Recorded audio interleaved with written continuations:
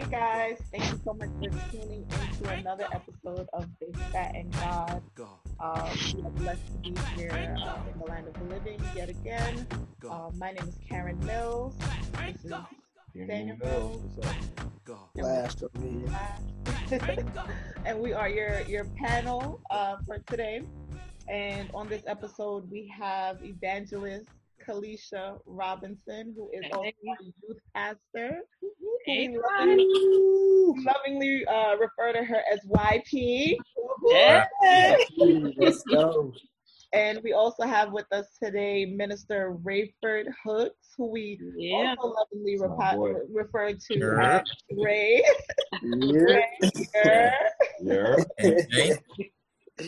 We're so happy to be here. Thank you guys so much for making time to, sit with us and chat with us about the very important topics that, we will soon address. So we're gonna get right into it. There's a lot going on as Karen just, made reference to Black Lives Matter, the passing of George Floyd,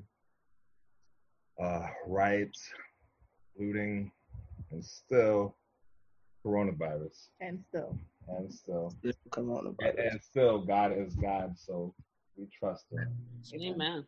Thank God for being God. So my boy Flash. We're getting right to it. I'm glad to be with you guys today.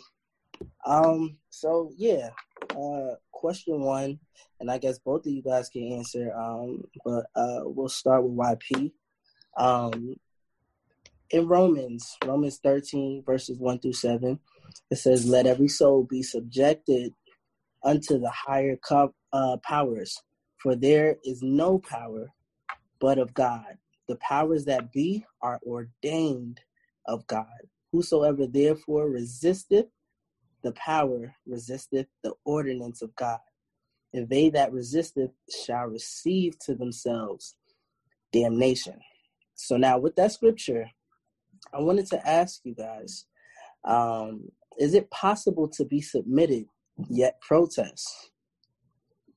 That's a great question. You read that scripture like a 50-year-old bishop.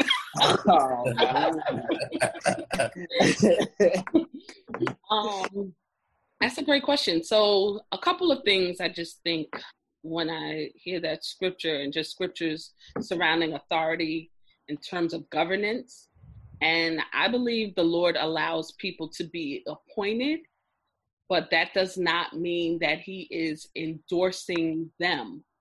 I believe that he is allowing them to serve for a season and for a reason. And many times their brutality and our suffering leads us to him. It's plain in the scriptures. Pharaoh, right? Children of Israel led to God. Anytime you see that type of suffering, led to God. So can we be submitted? Yes. Can we be submitted and still, what was that second clause? Protest. And still protest? Absolutely. Okay. Bible says be angry, but sin not. Not. We can be angry. We can share that anger. Even in Proverbs 29, right? It talks about when the righteous are in authority, that the people rejoice. But that when you have the wicked ruling, that the people mourn. And mourning is not quiet. Absolutely not. Right. And so, yeah. Love it. Ray? I mean, I think you Pastor pretty much, sealed it. We still have a responsibility, right? To keep our salvation at the forefront of whatever position that we take, right? Because that's who we are first, right? We are children of God first, right? So I think that, like you Pastor said, like any kind of narrative, any kind of even story of like victory has to come with at some point being oppressed. I still believe that we've been taught, right? And we read to obey those that have rule over you. but we also know that we have victory in the name of Jesus. So if you have rule over me and I'm being oppressed, we see the narratives throughout the word where people have fought, right? A spiritual war, a spiritual battle, but also a physical battle, right? So I think that you don't necessarily have to lose your integrity and your salvation and what you believe, for protesting, right? Because a protest, right, is to provoke change, right? And that's essentially what we want to stand in, is change, give room for change. And also we believe that our God is a God of truth, right? And so we know that Satan is a father of lies. Like, we know he's a liar. So when people don't get justice, that's proof of untruth, right? And so I think we can fall on a couple of different areas. We can be found in a couple of different areas in the word with really holding on to our salvation and still protesting. Absolutely, that's dope. Let's give it up. I like those answers a lot. Can I just add a little clause to this, a little caveat? Yeah, absolutely. I just think too, when we hear different scriptures about how to conduct ourselves, I feel like many times we hear them through a white supremacy lens, right. A white supremacy theological lens, which was used to control, right? Black Christians, African Christians, right? It was used to convert and to control. And so I think sometimes when we hear these things about how to be passive and how to be docile, and they're supported by scripture, we've got to think about what is the lens by which we've been taught to be quiet? Yeah, I always say that the Bible is a weapon. Like any weapon, if put in the hands of the wrong person, it's gonna get bad. So they had that weapon. They had privilege to that weapon, before we did. They flipped the script on that. So a lot of things that, like you just said, the way it's been taught to us has been taught to us from their lens, and they put a bad spin on it, unfortunately. Yep.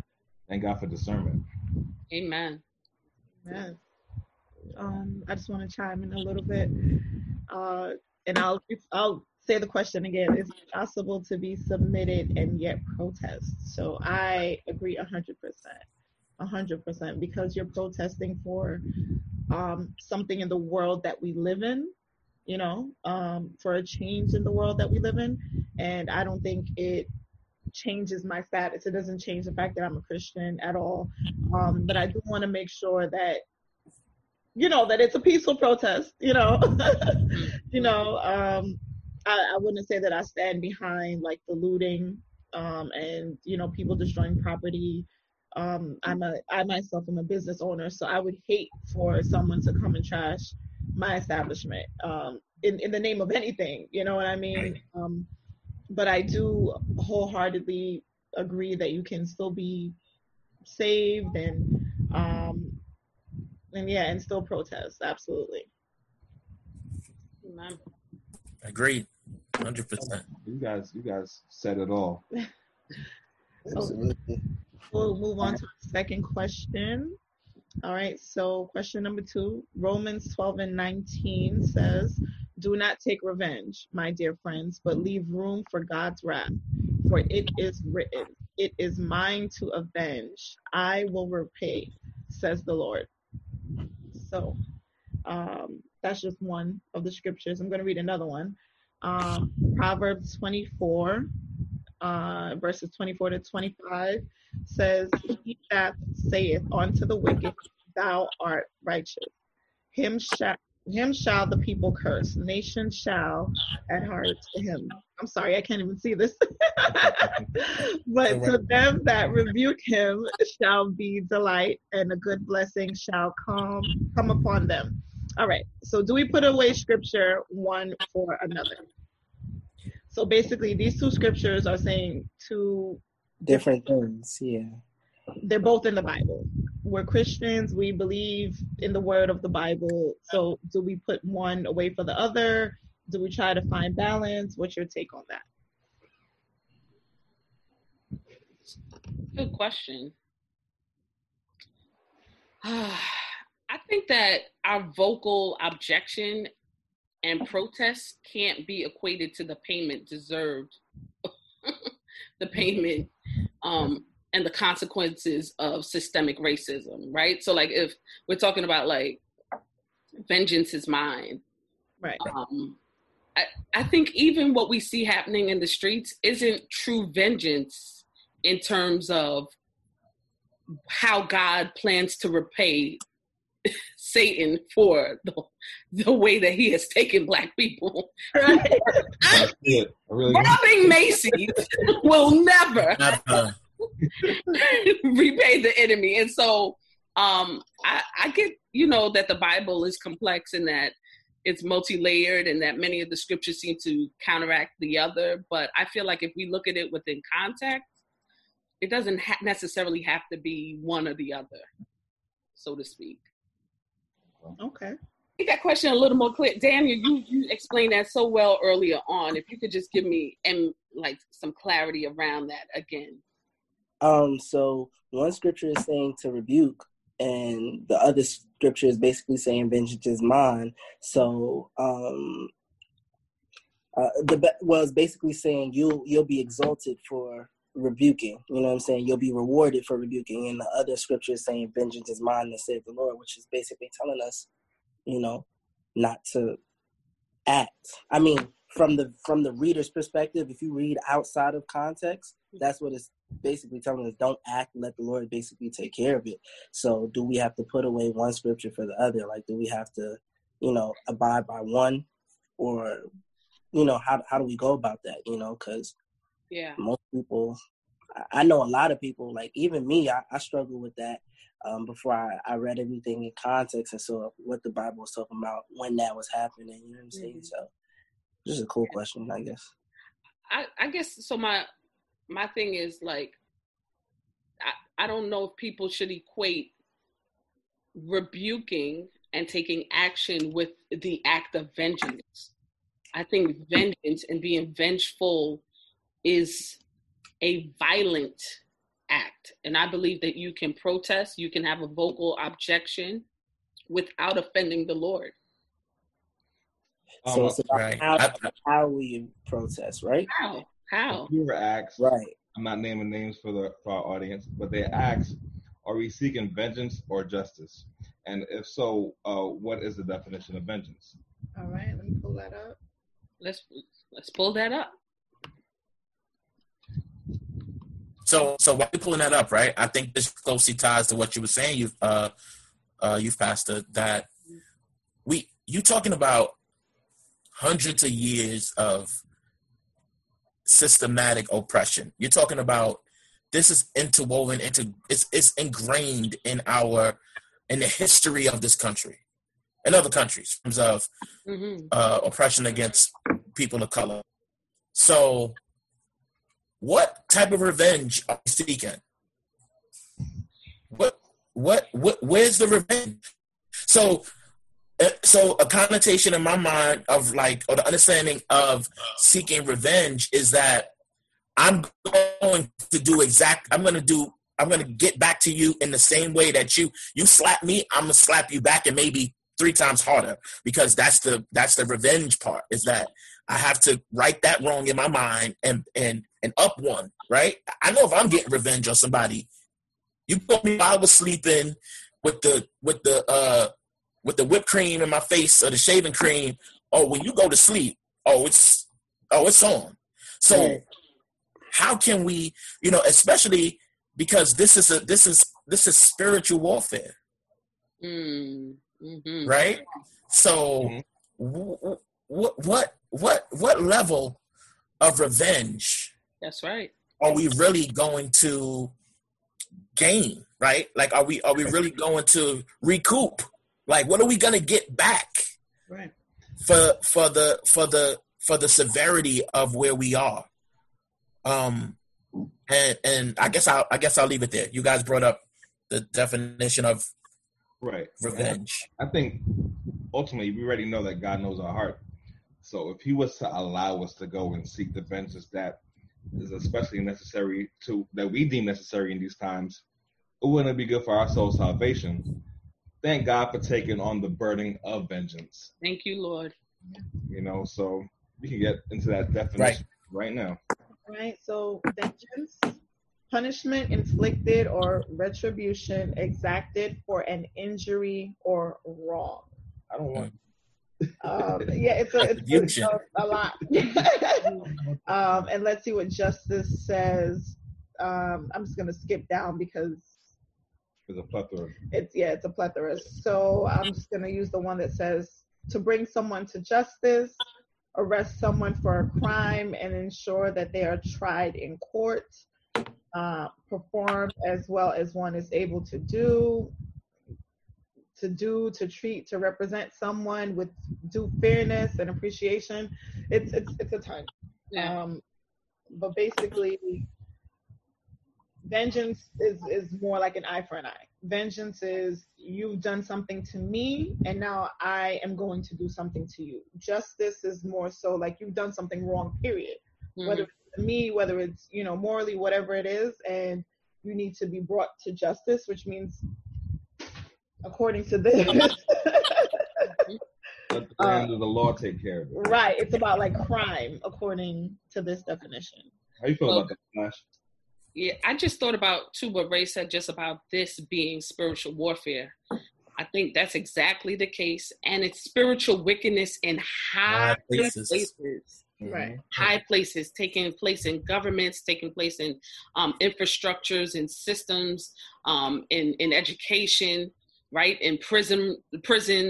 But it makes me think, right, like when we talk about vengeance, sis, you mentioned about crime, and it made me think about the looters, right? And while I completely, and I know the saints are going to be like, oh, Lord, here she goes. But while I completely do not ascribe to stealing, my West Indian heritage tells me the worst thing you can do is be a thief. Right. Okay. Cut off your hands. All right. It says if they used to tell me, Bobby's, if y'all know what's best for y'all, don't steal from Bobby's. Their mom is gonna be there. Your picture will be at the door, the front door. But they used to say, if you lie, you steal, you kill. Right. Yeah. And so I don't ascribe to that at all. But if I look at it, here we go back to context, right? If I look at it and if I think about the history of America, right, and how people of color got here, America is the greatest example of looters, of looting, of stealing. I mean, we're looking at people stealing iMacs and cameras and pocketbooks. America has stolen whole individuals and families. Colonizers. It's a good question to ask the Native Americans too, how they feel about looting. Yeah. Exactly. They're still stealing their land. Right. They're still so when I think of that, I think of chickens coming home to roost. Mm-hmm. I think of when you sow destruction, you reap destruction. Right. When you sow theft, you reap theft. The Bible says they sow into the wind and they reap the whirlwind. Mm. So we have to look at it, but we also have to be careful that we don't take on an oppressor's narrative. And I'm going to just log out in a minute, but the oppressor's narrative of policing our own people. Right. Mm-hmm. And we can do that even within our Christian context. We can think those things through. Amen. Can I just add to this? As you were reading the definition, Karen, mm-hmm. I found something very ironic, right? So, revenge, right? Vengeance, right? Mm-hmm. Do you know one of the very principles that the oppressor felt, right? Mm-hmm. Feels now? Police, white folk who are prejudiced, racist, who fit the description. one of their greatest fears and the reason why they want to maintain oppression and they react the way they do is they're afraid that Black people will do to them what they have done to us. They move on that now. They move on it, and so in your mind, they like the world, right? That's the thinking of the world. Right. They don't even realize that they have their systems in such high places. We would all have to turn on them at one time. You would have to start the human race all over again. We would have to have abolished all the white folk. I'm just going to call it out because we can't give them that revenge back. Right. We're not in a position really of power to do. We don't have the position of power to do it, but they're afraid. That's why the cops pull the guns, because they're like, he might get back at me first. He might only see a white man who is racist, or he might only see a cop that's racist first and try to kill me first. So that's the thinking. And if we are people of God, that's the difference. Right. That has to be the difference. It's like, no, I'm not gonna give you what you gave me. Mm-hmm. Mm-hmm. You know. So that little piece. I wanna YP, you hit it also on the head when you were explaining how you can protest peacefully, because I looked up the word submit, right? Mm-hmm. So you look up the word submit, and biblically in translation, the word kind of got twisted because the Greek word is hypotasso, right? And that word just means to arrange orderly, right? And that, to arrange orderly, you can actually combat the system in an orderly fashion, right? We can have conversations, we can protest in a way where we're not doing anything illegal. The problem happens, we turn the corner where people feel a certain level of rage and a certain level of anger. And as we all, like, I feel it, you know, and it only takes it takes a certain level of Holy Ghost not to move on what you actually feel. Mm-hmm. You know, like certain things that I see, like it I don't know, like without the Holy Ghost, I really don't know. I'd be somewhere locked up in I'd be in Rikers right now because a lot of, you know. But I just said that to say, you know, in trend, that's why it pays to, you know, study and really look at the context of different things and look at what the word was really supposed to mean, you know, because little things like that can change the whole scripture, you know what I mean? And we take it and we read it and we get one thing from it, and it doesn't mean that at all. Yeah, you know, submission in that form was like, okay, arrange peacefully, be peaceful about it in an orderly fashion, or be obedient, you know? So yeah, absolutely right. And when we talk about, you know, just order too, we have to be careful that we don't allow people to tie our hands with our own words.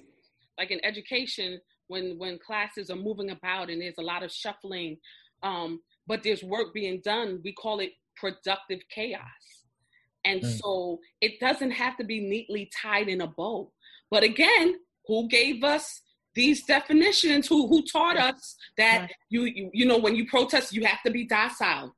You can't, you know, and we call it in race equity work, tone policing, where, you know, white folk and other folk will try to police how you present yourself. The Bible says, cry loud and spare not. It says, be angry, but sin not. Anger many times comes with loud vocals. Yeah. So just thinking, like, what do we denote as order to, you know? Yeah, that's a good point. That was good. Mm-hmm. Karen, you were about to get into the question. It's you. Oh, it's on me. It's right here. Don't get it. See, my eyes get it twisted, bro. My eyes are horrible. He's blind, y'all. Pray for him. Pretty much. Oh, Jesus. Jesus gave sight to the blind.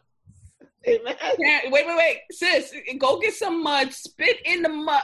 Yes, sir. Idiot. Sling it. I need that sight that Jesus was giving out, bro. If you get ringworm from that mud, though. Like coronavirus. Listen. Oh, man. Oh, God. All right. The question reads as, well, no, it's two statements, right? Fighting for the justice of those who are deceased. Statement 2, training our people on how to come out of these situations alive for future reference. If you had to rank the order of importance 1A to 1B, what would it be? And read it again. Fighting for the justice. Again, fighting for the justice of those who are deceased, or training our people on how to come out of these situations alive for future reference. Which order?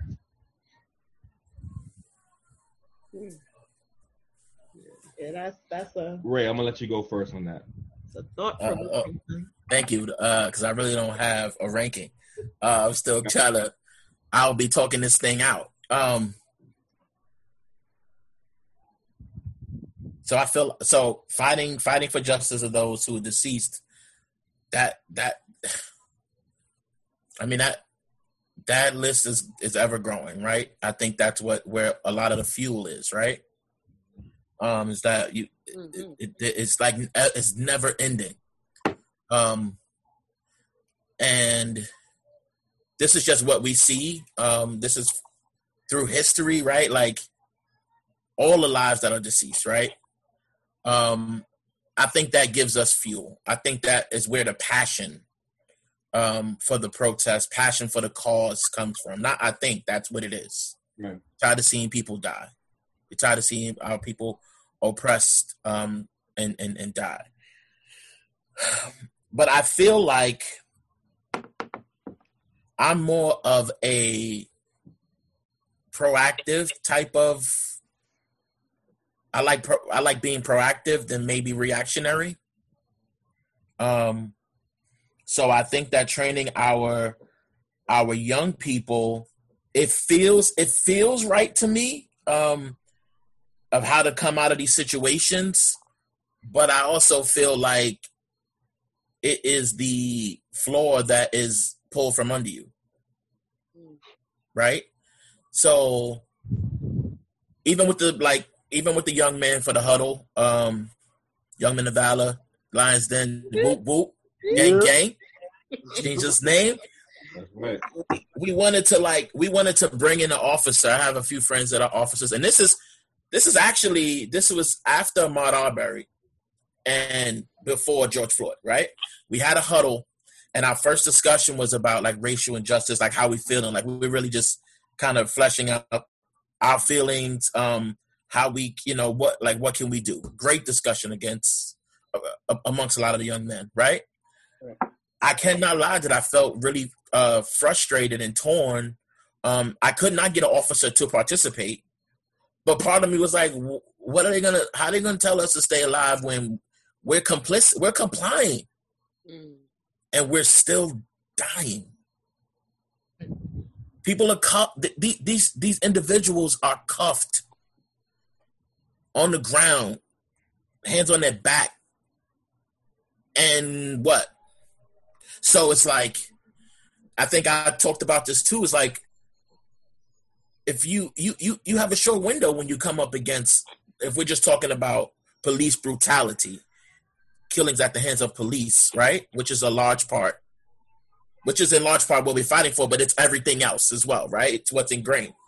But you have a small window, right, to prove to the officers that you are not who they are profiling you to be, that you are well-spoken enough to articulate yourself, but not smart enough to make them think you're too smart and you're trying to be a smart aleck.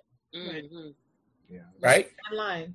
Right. Very thin line, very, very slippery slope. So I feel like it's proactive. We're talking about ranking the importance.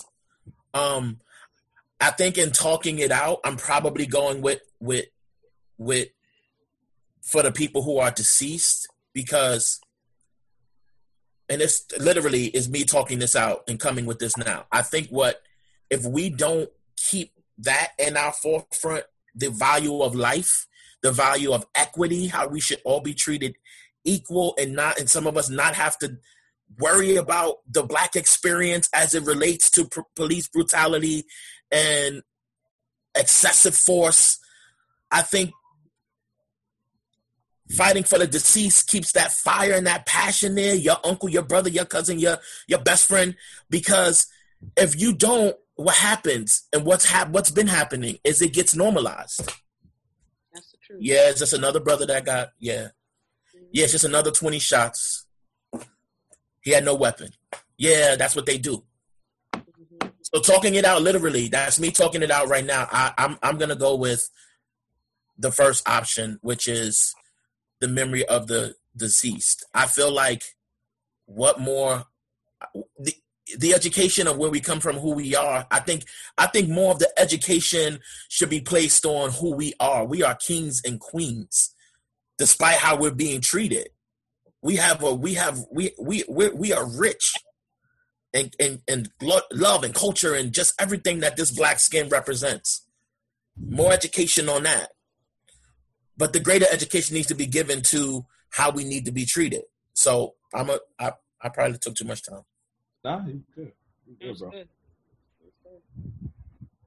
That same question. You faster. Ray gave a compelling argument, right, for putting those who have passed on at the top and prioritizing them. It makes me think, like, I've always had an issue with, like, how our people, and it's probably the only critique I really give our people, because I believe we need all the grace in the world, but the fact that we don't really we hadn't really galvanized and come together around social justice issues in the manner that our forefathers did in the 60s and 50s and 70s. Right. I always felt like it was because when we finally got on our feet, we were better financially. We didn't have a grave soul cause that really was affecting all of us. It was like Reaganomics. Some people flourished, some people were suffering, but those who were flourishing didn't really care about the crack epidemic. But I feel like we have literally been transplanted back to the 60s. Where we're all in the same boat. And so that is why there's been a global outcry, because it's an even playing field right now. Coronavirus made it even. Right? You had one pandemic that did that, and then you have this. The crazy part. But before Ray gave that argument, I really thought that those things have to happen parallel to each other. I think they have to happen together. And then you also have to have white folks who interrogate their own biases and do their own work alongside us training, because we could do all the training for our young people we want. I want to prioritize that and say, you've got to come home alive. I want to do that. But we also have to have white people think about the ways that they're enacting these injustices on every level, personal, institutionalized, on every level. So all these things run concurrently, concurrent to one another.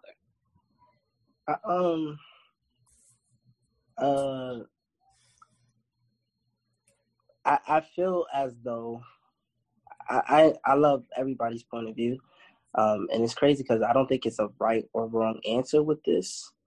My personal feelings, however, I do feel as though us being taught how to survive is, a hair more important, slightly, because, right, I'm fighting because, I'm fighting for justice because, my homeboy got killed or whatever. And with that, if I'm not taught how to fight, I'm going to be the next homeboy killed. Mm-hmm. And it's going to continue like that until there's none of us left to fight. Mm-hmm. So if we're the Native Americans and we got spears and they come in with guns, you know, if we're not taught what weapons to use or just how to get out of a situation, we won't be able to fight. Which is why I slightly edge the side of us learning how to, because, you know, I can know my rights. I can say, officer, I know my rights. I know I can do this. I know I can do, you can't do that. You can't touch me that way. You don't have the right to, bam. Mm-hmm. I don't say another word. Mm-hmm. He's so and right. I'm sorry, go ahead. And that, I mean, you can go ahead. I'm just saying that is why I edge that just a little bit.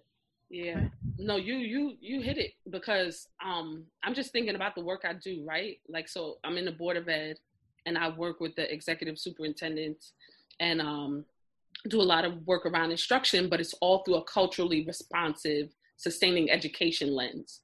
And so we help schools look at disparities. And one of the things that is constantly said about young people is, oh, our underprivileged youth, right? And we use some of this jargon thinking that we're being helpful, but in being intentional, we've said, no, our underserved youth. And so, or we talk about the achievement gap, which says they're not achieving. And so now we've made it's the opportunity gap, which means the problem lies with us.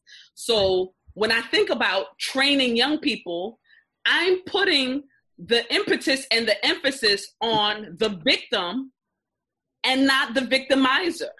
Right. Right? Like, I'm putting the emphasis on, let me train you how to get through. No, let me train you how to not oppress a group of people. Right. When a flower doesn't grow, we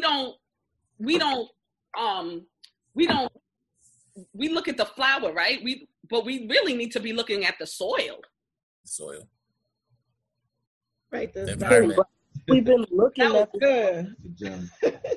I think you're right. It what's crazy is you're right, but I don't think they'll change. Because we've been trying to fight for this same thing. So in you being right, and I asked this question in a Lions Den meeting that we had. For those who are watching who may not be a part of it, you know, that the Lions Den is basically the young men's ministry of Mount Sinai Cathedral, right? And I posed the question. I said, what do you do when right is wrong? So, and I gave the example of one time me and Quan, we were driving and we were in VA. We got caught at a speed trap. It went from 50 to 35 in about 4 feet, right? So they pulled us over, right? And they said, okay, do you guys know you speeding? I was like, I'm sorry, we didn't realize. Do we have permission to check your car? We could have said no. We don't have no drugs. We could have said no, but we look in the rearview mirror, and behind us is 4 other cop trucks. Trucks, not cars. Trucks. Yeah. If we say no, right, it's a possibility we can have a big issue on our hands. It could go a multitude of ways, right? Sure. So, okay, we say yes. Go through the car, whatever. The problem with this is, and I think Ray may have said it, it could have planted something. Right. I thought that. Right. So it's a lose. It's almost a lose-lose. Mm-hmm. So when you being absolutely right, YP, it's just like, what do we do? Because every way we turn, it's a chance that we're not coming out. Yeah. Well, the word gives us the remedy, you know? So thank God for the word. I was reading Psalm 42 the other day, and the psalmist was talking about all this calamity. And he's like, basically like, where are you, God? You left me up to my enemies, Lord. I'm in distress, Lord. But then after he laments, I'm talking about he's just saying like, Lord, you have left me out here.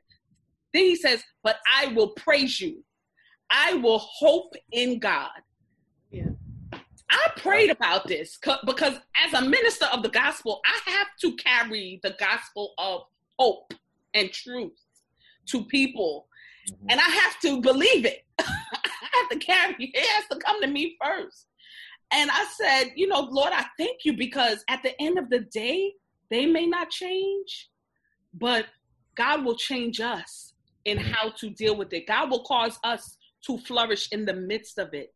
Right. This is still our time. That is exactly my point. Us. Mm-hmm. That's what I was basically getting at, because I don't think we can change them. I think we got to take on, just to go back to YP's point, we got to take on the spirit of Job. We've been getting slayed. Though he slayed me. Yes. Yeah. Well, I try. Wow. Yeah. Mm-hmm. Yeah. And Daniel Mills, I think you have brought this up some time ago too.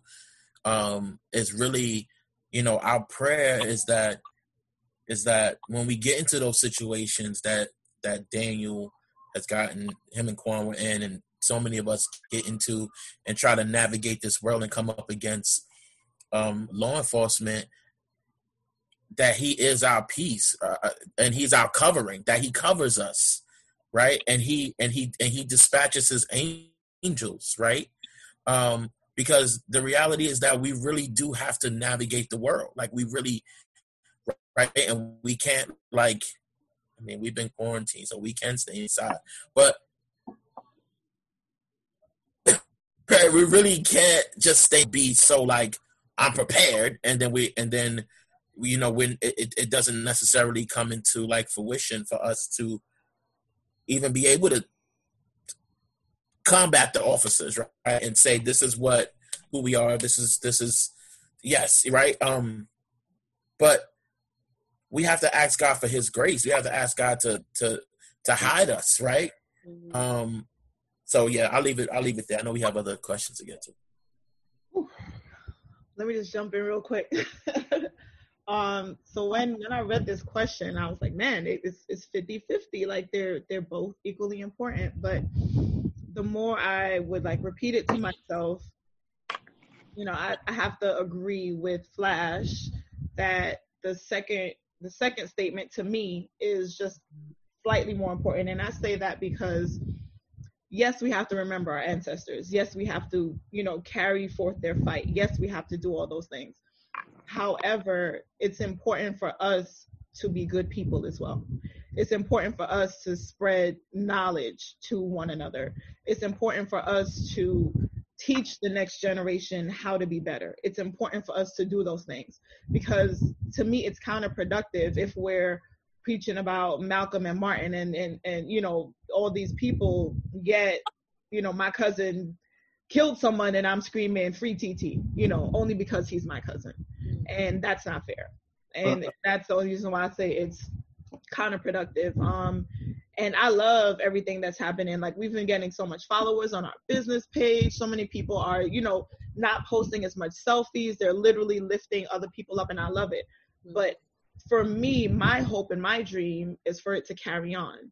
Not only when we see, George Floyd and, all these things back to back to make us angry. I would love to see it just be the norm.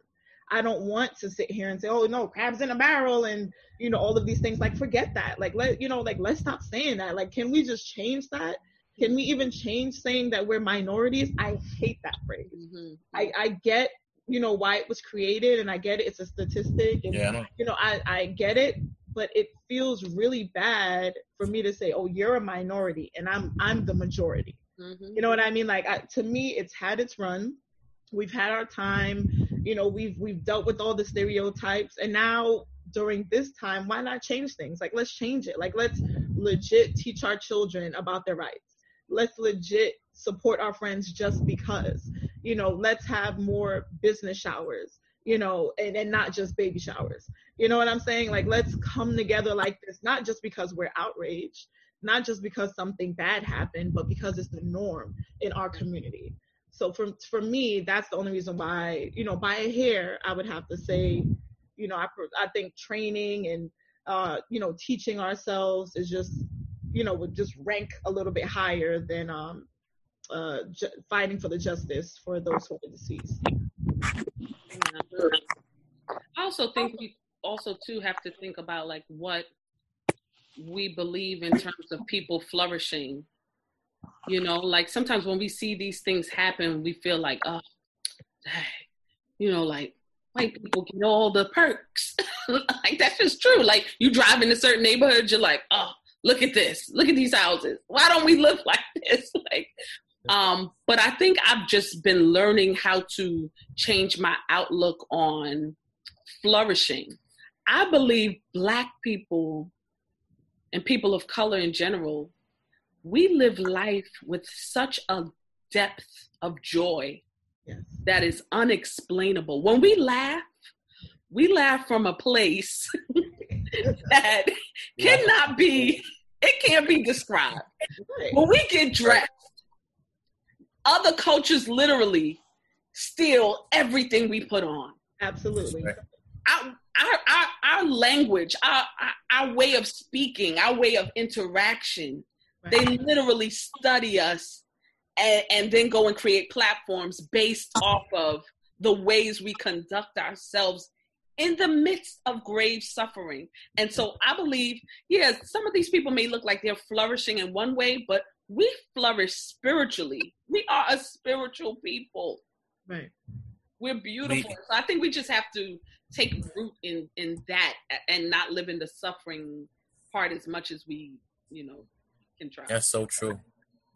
That's Even so our very skin, they're tanning and lip injections and look at all this caramel, right? All this melanin. Goodness. Man. Yo, you know what I thought about though? Karen has said something about the minority and they're the majority, and you said, YP, you said, sometimes we drive through, their neighborhoods and we're like, yo, look at what they have. Mm-hmm. You ever thought about the same majority rules? Like, have you really thought about that? Oh, yeah. I Yo, and we're the minority. The majority rules. Oh, they're all kind of. That's why I told you, given the education. Yeah, wow. We're really deliberate about our verbiage. Like, she's right. The fake battle rapper in me picked that up. Wait a minute. Agreed. Let me find out. that entendre was wow. Right. Yeah, I thought minority was canceled a long time ago. Well, we're not even, again, as one of our viewers said, we're the majority. It's just that I think as just not being the right race, we've taken on, not just us, Latinos, Chinese people, everyone, we've taken on being the minority. They threw it on the wall and it's stuck with us, unfortunately. Right. You gotta take that off. Mm-hmm. Right. Oh, another viewer. Oh, this is a good one. Mm-hmm. Someone said the simple fact that the virus didn't give us a strict curfew, but this movement has. That shows the power we hold. Yes, I love that. Who said that? Wow. Can't say names, but they said it. Can't say it. Oh man, I gotta go back. I gotta go back. That was really good. This whole curfew thing is a joke. We out here protesting about injustice, right? And you think that we're gonna be like, oh, it's 7:30, we gotta get ready to turn it in. Mm-hmm. We're protesting generations on generations of injustice, and you think that we're gonna go out, we're gonna go home at 8:00 because y'all said it's a curfew. Oh, yeah. I'm looking at this thing in the spiritual and the natural. God is saying, like, yo, if you only knew how much power I've given you. Come on here. That's that. It's crazy because they trying to give them reasons to lock us up, basically. Let's create a curfew. So now we have a just reason. That's exactly it. Absolutely. I was at a protest the other day, and these protests are so well organized, and they're being run by young kids. I'm telling you. And it was so organized to the point where they were like, listen, if you guys get arrested, bail relief is over here. Just come see us. Like, it was so ready. Yeah, and they told us, we're protesters. We're not looters. We're not rioters. This is what we're doing.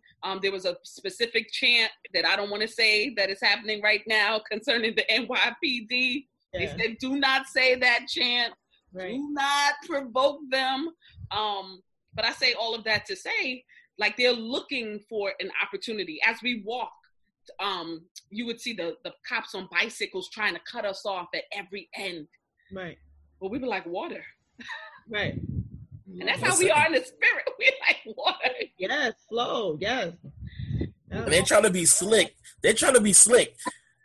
How long did it take them to get an executive order for COVID? It took a minute. How all of a sudden they got an executive order for a curfew? You know how? They put it up under COVID and just they added it to that executive order. If you look at it, if you find it, it's under COVID. It's not under that curfew. Is under COVID. It's not under anything to do. It mentions the protest where it is, but it's under the executive order for COVID. Wow. So it's deep. So, youth pastor mentioned the word riot, and that'll bring us to our fourth question. And we're not gonna keep you guys long because we do have some service to attend to. Right. Come on here. Yes, sir. Yes, Lord. I don't want no smoke with Bishop. Right. Absolutely. So the next question is: can you be saved and still riot? Not protest. But can you be saved and still riot? Let me pull up the definition of riot real quick. That's a good question. Yeah. I have some definitions in front of me. We want to lay some ground. Please. Let's lay some ground. Okay, protesters, right? Some things I came across. Protesters, right? They show up to provoke change. I mentioned earlier, it's about protesting is about change, right? Yeah. Rioters. Right? Show up to express anger. Right? Opportunists show up to loot and take advantage of discord. Ooh. The Gucci, the Louis, what we doing? Celine. Who got it? Hit me. DM me. You got it for the low, DM me. Right? And then the last. Especially if you got 347. That's it. Look, jumbo. Listen, it's 40 million on unemployment. Let's run your numbers up. Hit me up. Right. And then we have the last one is we have agitators, right? They show up to push a nefarious agenda that opposes the cause they have infiltrated. Wow. Most often to stir up unrest in those who remain neutral to the cause. Protesters, rioters. Again, Ray. Wait. Right? Hit us with that again. Agitators show up to push a nefarious agenda that opposes the cause that they infiltrated. They stealing our protests, right? Right. Most often to stir up unrest in those who remain neutral to the cause. So you're not really picking a side. Right. You're part of the agitators. Yeah, we don't want to be nefarious. That's not. Yeah. No, I'm just saying. I just wanted to, so we could. Nefarious. I just learned just sounds nefarious meant. Just don't sound right. No. I'm feeling that. So the question: can you be saved and still riot?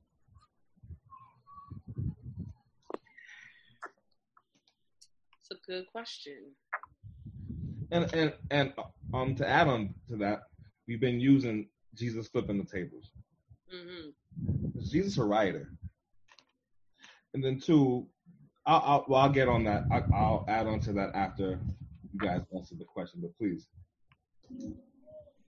And I like that image too. Jesus flipping the table. Flipping the table. I don't know if you guys have been seeing that on social media. Yeah, I actually put up a post that because I like to think about common sense theology, right? Just common sense. If you look at the text, and I put the day Jesus started a riot, imagine a man with woolly hair, feet like brass, gets angry about an injustice and starts flipping stuff over. Right. Sounds familiar. That's today. Let's talk about how, again, God is and Jesus being so strategic. he hit them where it hurts, the money market, right? Mm-hmm. It was all purposeful. He knew that it would stop everything and get their attention, the money. Mm-hmm. That's something we can apply. I'm just saying that to say that. We've been doing it. Mm-hmm. Hit them in their pockets. Yeah. That's a fact. I also think, you know what? As Christians, we keep taking on this docile, passive Negro stance, right? Mm-hmm. As Christians, we literally have been called to disrupt. Right. You've been called to be a disruptor. Mm-hmm. Okay? When Jesus says, when the Bible says that every knee shall bow, yes, and every tongue shall confess. And this is what I love about the gospel, that Jesus is Lord, that there is no other way to the Father but by him. Mm-hmm. That's right. That gospel has audacity. That's a command. It's an offensive gospel. It comes to separate parent and child. So true. It tells you that. And so I believe we've come to be disruptors. Have we come to be looters to rob Macy's? No, the blood of Jesus. If you're taking that away, right, there's a problem. Yeah, right. So I have a question, right? Because in my head, when I think of rioting, I think of confusion, right? And being that God is not the author of that, how do we? That's my battle with that question. Are we causing confusion to bring about peace? Because if we think about what Jesus did in that temple, right? Bible says he literally got cords and whipped them and turned over the tables. Now they're money changers, so money's flying everywhere. So there is a sense of confusion, but it's to literally bring about order, because he said, you've made my house a den of thieves. Yeah. And I don't think this confusion that happened, I think it was a disruptance. Right. That's what I think happened there. That's tricky. I'm sorry. That's real tricky. Keep on it. I don't know. Come on, share. Come on. Rioting is like the ultimate form of confusion. Like, no, but carry it out. Yes. No, but all right. If somebody said, if you heard, oh, he came in here and caused a riot, they're not rioting without it. You know, more times than not, you're not rioting without a cause, right? You're not just, then you just, you going like crazy, or you wilding, right? But it's not without cause. It's not without trying to. Huh? You're breaking up, Ray.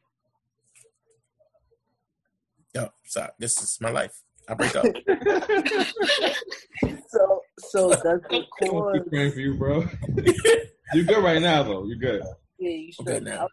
I was gonna ask. So does the cause justify the confusion? The sin? Technically, that's a sin. To be angry. No, but that's an action. Because rioting would be, in my eyes, the way I'm viewing it right now, rioting would be the sin, because you're part of the cause of confusion. Whether it's for a cause or not, like. One of our viewers just said, I think we are causing confusion to them, but we are intentional in our doom. It's not, if our intent is not to bring confusion, it just happens within the midst of what we're trying to do. If our intent is not to bring confusion, does that debunk what you're saying? I don't know, because we repent daily for sins of omission. Well, what are we qualifying as a sin? Because if we think about the Old Testament, the Lord sent confusion to the camp of the enemy. The Lord is also a jealous God, though. So it's like, we can't be jealous. The God can do stuff we can't do. So no, hold on now. We can.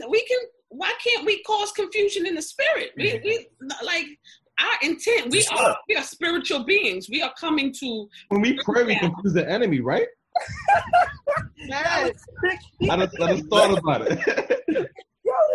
I'm trying to mess up the devil's mind, so I'm praying. So I'm purposely starting confusion now.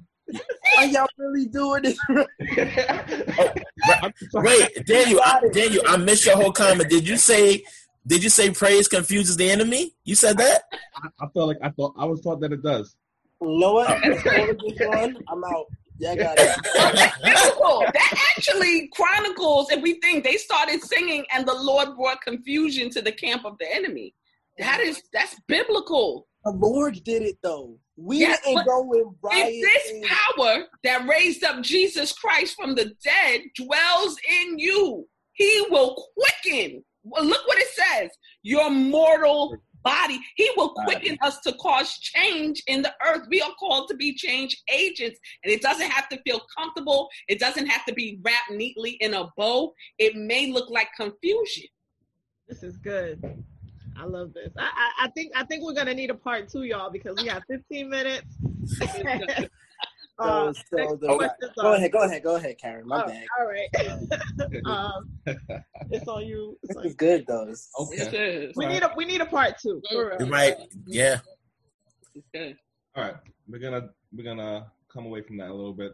The next question is: should all cops be held accountable amongst themselves, basically? Should all cops be held accountable amongst themselves? I'm sorry, this is not for me. Y'all supposed to answer. My bad. Should they be held accountable? Should I look at this cop and treat him like he is the said officer who unfortunately killed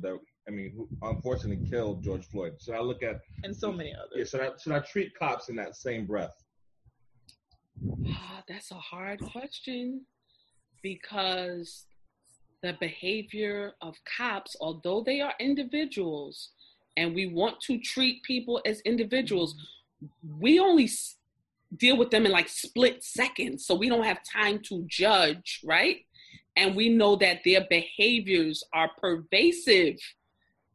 Like there are pervasive ideologies within police forces that it's blue above everything else. Right. And so that's hard. I mean, yeah, they should be held accountable. Yes. All on the same level. There level. has to be a sense of accountability. Should we treat them all the same? When we're talking about injustice, and when we talk about them policing, are they policing all of us the same? No, that's the problem. You know what I mean? So, like, should we treat them all the same? I think I would say most of us who have respect for people, for humankind, we would treat officers with respect. Right. But that's not returned. That same sense of accountability is not there. It's not upheld. That we're gonna police in Brownsville the same way we're gonna police in Borum Hill. Mm-hmm. Mm-hmm. It's not the same. So if I rob somebody in Brownsville, am I less guilty in Borum Hill? Mm. So if they're policing, right? If they're crooked, if they are acting out their own, if they are upholding the values and the processes and the excessive force of that uniform, they all should be held accountable. Okay. I work for the city of New York. If I make if there's an infraction, right? Like truthfully. Sorry. Breaking up. I get hyped for a certain agency because of, in fear of the reaction that I would get when people find out I work for that agency. Wow. I'm also be like, I just work for the city of New York. I didn't go into what agency, right? So it's the same thing. Like these officers wear a uniform. It's identifiable, unless they D's, but it's identifiable with what comes along with that, and we all recognize it. But the issue is that my experience and people of other ethnicities experience is not the same.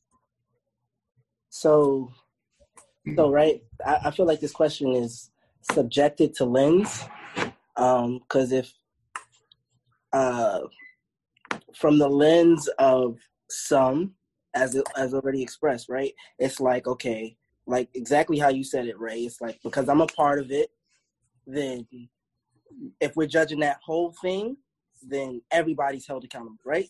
Then there's the other lens of everybody is their own individual. So if somebody had a bad experience with someone from Mount Sinai, it can be a poor representation of who we are.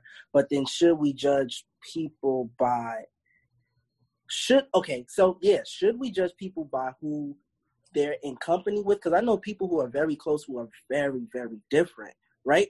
But then I also look at it as, because I know somebody on my Instagram who I went to high school with, and it's a female, and she's a cop now. And she was furious that everybody was coming at cops crazy, talking crazy about cops on Instagram, right? And she was like, just know when you talking about cops like that, you talk about me, and I joined this to, be a change. And my problem with that is that it's too many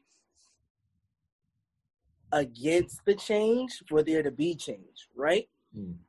But at the same time, that individual, I don't think should be treated like I would treat Officer Chauvin, right? Mm-hmm. And that's why I understand the theology behind it. Like, yeah, well, you're a part of it, so we treat y'all all the same. But I try not to do that, because I'm a shoe if the shoe was on the other foot kind of person. Like, right. Let's say I decided to join the police force, right? And I know, I actually know somebody who quit the police force because of this, right? Like, I'm not gonna be a police officer anymore. I'm gonna just be a sheriff. Those are actually separate, and people don't even really know that. Like, you could be a sheriff and not a police officer. But he quit being a police officer. He remains a sheriff. And these are the things that these people go through. And I have these conversations with them. It's like, okay, there's one who's in it and feels like, oh, I should be exempt from all the scrutiny everybody gets. It's one who left because of all the scrutiny that's coming upon the police force. They're both Black. One is male, one is female. And it's like everybody's situation is particularly different. So for me to say we should do that, no. Now, does it happen? Yeah, but I don't feel like we should judge them all the same. Dan, you made a good point, because you just took my mind back to one night being in Bed-Stuy, coming out of, I think it's Sylvia's, and a young white cop, I could tell he was fresh out of the academy because his uniform was starched so hard. And I went to my car, and I had parked by a hydrant, and I saw a ticket, and I was like, oh man, like, come on. And he came over, he was so nervous, and he stayed a couple feet away. He's like, I'm so sorry. I looked around for a really long time to see whose car this was, but I'm so sorry. That guy, poor brother, I'm going to call him a brother because he deserves it tonight. He was so scared. Yeah. He was so frightened. And I wasn't even angry. I was really like, man. But my heart went out to him in that moment, because he was patrolling in an area that he was unfamiliar with. Right. And I'm sure he's looking at it through his cultural lens, that, we're whatever. And so in terms of treating people as individuals and treating cops like that, I think you're right. It's not fair to just peg everybody the same and brush them with the same brush, right?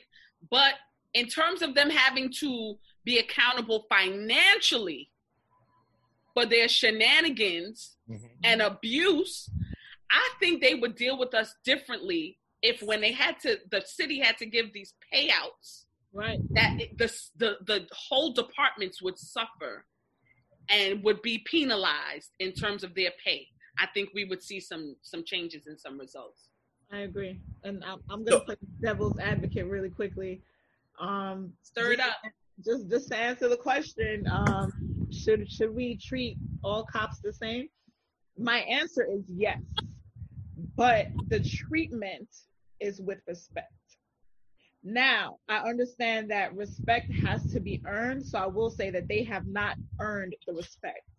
However, because they are the ones who I'm going to call if someone comes knocking on my door, I think that we should treat them with respect. And we do, Daniel and I, we also have members in our family who are sergeants, officers, different cities, different states. And, of course, we're Black, clearly. And, my husband is Black. We're raising a Black son. So I can speak from, both sides. Wait, you're Black? Right? Found out yesterday. He just found out. We're golden.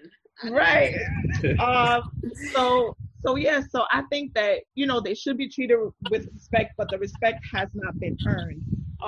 For me, I definitely think that they should all be held accountable, but I agree with Kalisha.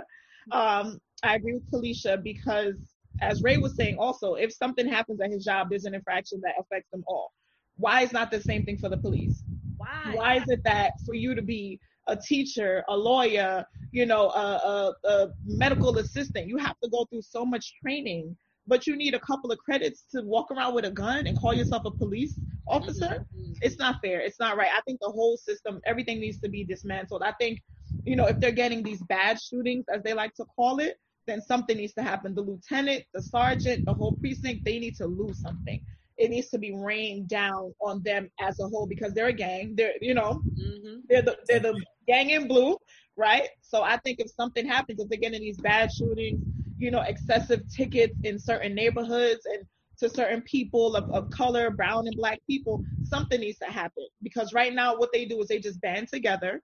It's not like they're not 100% getting charged because in some cases they are being charged, but it's coming out as innocent. They're innocent and they're all together like, good job, we're rooting for you. So they're all literally ganging together because that's how they're taught when they're going through the academy. It's like you're a part of us and that's it. You're not Black, you're not brown, you're not Spanish, you're blue. That's what you are. You're blue. They're taught to be blue before anything else. Before Black. Blue before anything. So I think that whole thing needs to be changed. I think they need to go through psychiatric evaluations more. They need to go through, just everything. It really should live in the neighborhoods that they service. Oh, that would change everything. I don't even know because we still have people who call them, oh, you're a sellout. Oh, you're an Oreo. You're this, you're that. So, and I think the fear is they don't want them to run into people that they know because that's where it gets weird. Where you see your ex-boyfriend selling crack, on the corner, and now you have to be the one to call them in. What happened to professionals? Racial sensitivity training class or something. But I'm gonna have to stop, guys, because we are entering into scripture. What I do want to ask you guys is, are you open to doing a part 2 with the same guys in the same panel? Definitely. I think it's I'm with it. Great, super informative, and it was definitely good. I thank God for that. I'm gonna ask YP to close us out in prayer for covering and so on and so forth for this great cast of people we have today and all our viewers and the world. So please close us out in prayer. No doubt. Father, we thank you. We thank you, our God, for your mercies. We thank you for your grace. Father, it is because of the Lord's mercies that we are not consumed. Great is thy faithfulness, Lord, unto us. Thank you, God. Thank you for covering us through 2 pandemics. Father, we thank you that you've taken us through coronavirus. But God, we thank you that even with racism in the land, you have covered us. We thank you, Father, that you have called us to flourish in the time of famine, oh God, where people have a spiritual famine, Father, a moral famine. We thank you, Lord, that you have called us to call unto you. Thank you for the privilege of prayer. Thank you for access to the throne of grace. Thank you that you are at our reach. We thank you, oh God, for your divine protection. Thank you that the angels of the Lord are encamped about us. We thank you, Father. Your word declares that 1,000 shall fall at our side and 10,000 at our right hand, but that it shall not come nigh our dwelling. Father, we thank you for your word in Psalms that said, by this we know that the Lord doth favoreth us, for he hath not allowed our enemies to triumph over us. Thank you for the word tonight, that when heaven and earth pass away, that when principalities and powers and rulers of this world, when they pass away, that your word will forever remain. Father, we thank you that your word is settled in heaven. Now settle it in our hearts, settle it in our minds. Help us to chew on it. Help us to digest it. Help us to regurgitate it in the name of Jesus. Father, we thank you that you are your word. We thank you, Father, that you will continue to cover us under the blood of Jesus. Thank you that the blood prevails tonight. The blood over our homes, the blood over our families, the blood over our loved ones, the blood over our young Black men, the blood over our young women. The blood prevail tonight.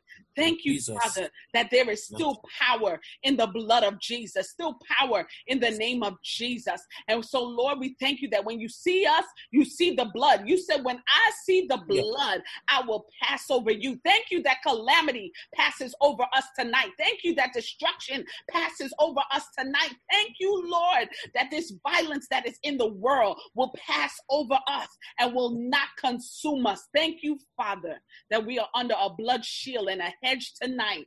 Thank you, God. And we claim it in Jesus' name. Amen. Amen. Amen. We thank you all for tuning into episode 3 of this. That ain't God.